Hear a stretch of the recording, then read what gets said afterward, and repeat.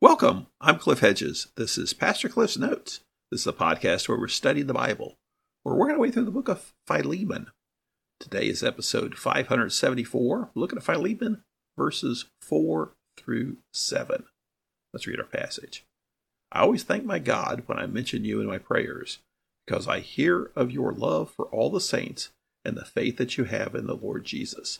I pray that your participation in the faith may become effective through knowing every good thing that is in us for the glory of Christ. For I have great joy and encouragement from your love, because the hearts of the saints have been refreshed through you, brother. This is Paul's letter to Philemon. Philemon is a man in the church in Colossae, and Paul has encountered this slave, Onesimus, in Rome. Paul's a prisoner in Rome during his first Roman imprisonment. And we don't know the circumstances, but somehow Paul has gotten a relationship with this slave Onesimus. And he belongs to Philemon back in Colossae. Now, we don't know whether he's a runaway slave, and Paul is sending him back to his master, Philemon, or if he's a slave who was sent to Rome on a mission, and he's, pretty much failed at the mission. He's overstayed what the trip called for. Perhaps he's lost money that the master sent with him.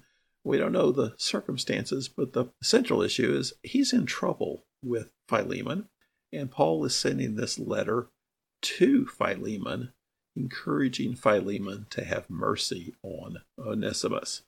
He's sending this letter via Tychicus, who's also delivering a letter to the church in Colossae. And along the route, they're going to stop in Ephesus, and Tychicus will deliver a letter to Ephesus. So we see the letter Ephesians, the letter Colossians, and the letter Philemon all together here on this trip being carried by Tychicus. Paul's given the greeting from he and Timothy to Philemon and his household. Now it's in this part, this is a fairly standard part of Paul's letters where he says something about their faith and their faithfulness and something encouraging. So he says in verse 4, I always thank my God when I mention you in my prayers. And just to make the point that Paul regularly prays for Philemon. Philemon is known to Paul. They have a relationship. We don't know anything about the background of it, but a little bit later, the implication is going to be that Paul perhaps led Philemon to Christ at some point in the past, somewhere. As far as we know, Paul's never been to Colossae, but he has had contact with Philemon before. And so Paul's just saying, I pray for you.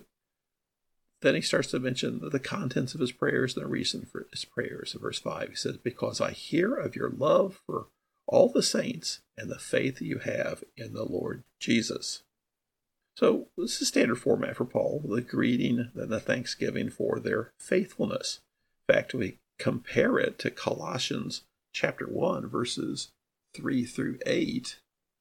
Paul says, we always thank God, the Father of our Lord Jesus Christ, when we pray for you, because we have heard of your faith in Christ Jesus and the love you have for all the saints, because of the hope reserved for you in heaven. You've already heard about this hope in the word of truth, the gospel that has come to you, bearing fruit, growing all over the world, just as it has among you since the day you heard it and came to truly appreciate God's grace. You learned this from Epaphras, our dearly loved fellow servant. He's a faithful minister of Christ on your behalf, and he has told us about your love and the Spirit. So what's that important? Well, that's the letter to the church in Colossae, which is where Philemon is. And Paul says, Epaphras has taught you guys a lot, and he's told me a lot about you. So whoever this Epaphras is, he has been a teacher, a leader in the church in Colossae, and he has come to Paul in Rome and told Paul about what's going on in Colossae. So here in Philemon, in verse 5, he says, because I hear of your love for all the saints. Well, it's probably Epaphras that has told him about Philemon and what he's like. Undoubtedly, Onesimus has told him something, but Onesimus may not be the most objective reporter in these matters, so Epaphras has probably been the one to tell Paul about Philemon and his status in the church and what he does. Paul says, I hear of your love for all the saints and the faith you have in the Lord Jesus Christ. So Philemon, well, these are good things. He has great faith in the Lord, and he has great love for other believers. These are key things. We're told that if you want to do what God wants, well, you love the Lord and you love other people. Verse 6, I pray that your participation in the faith may become effective through knowing every good thing that is in us for the glory of Christ. This is a difficult verse. It's difficult for translators. For those of us that read it, we just have to make sense of the words here. But translators find this verse difficult because so many of these words have a variety of meanings. And so you take several of these words that each have multiple possibilities for meanings, and you start to get a lot of different translations for this verse. They all pretty much say the same thing, but with a lot of different nuances. It begins with, I pray. Now, some of your translations may not say, I pray, but that's really filling in back to verse 4, where he says, I mentioned you in my prayers.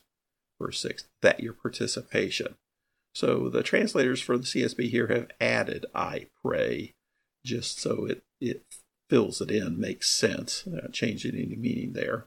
He's praying that his participation in the faith. Now, one is, we read that and say, what does that mean? But different translations say your sharing of the faith. It almost sounds more like evangelism. The word's koinonia here, from where we get the word fellowship. The word faith is pretty straightforward, but faith has a lot of nuances. It can mean loyalty. But your fellowship in the faith, what does that mean? Does that mean more of a community sense of things? Or some say your sharing of the faith? Like I said, that sounds like evangelism. And the majority seem to come down on this idea of it's your participation in the faith is the best way to translate it. Now, then we have to say, what does that actually look like in real life? But they can become effective through knowing every good thing that is in us. And I think in us doesn't mean me and the guys with me in Rome. I think he means in us, all Christians. So I think the best way to understand this is he's basically saying, I'm praying that you, Philemon, will recognize all that Christ has done in us and for us. Now, this translation, CSB, says, for the glory of Christ. And the glory is something added. They've added that for clarity. So they're thinking it's meaning for the glory of Christ. Some think it means just what Christ has done in us and for us. But I think the takeaway is he's praying for Philemon to get a sense of all that Christ has done. And we'll see where this is all leading up to here in a minute. Verse 7, for I have great joy and encouragement from your love, because the hearts of the saints have been refreshed through you, brother.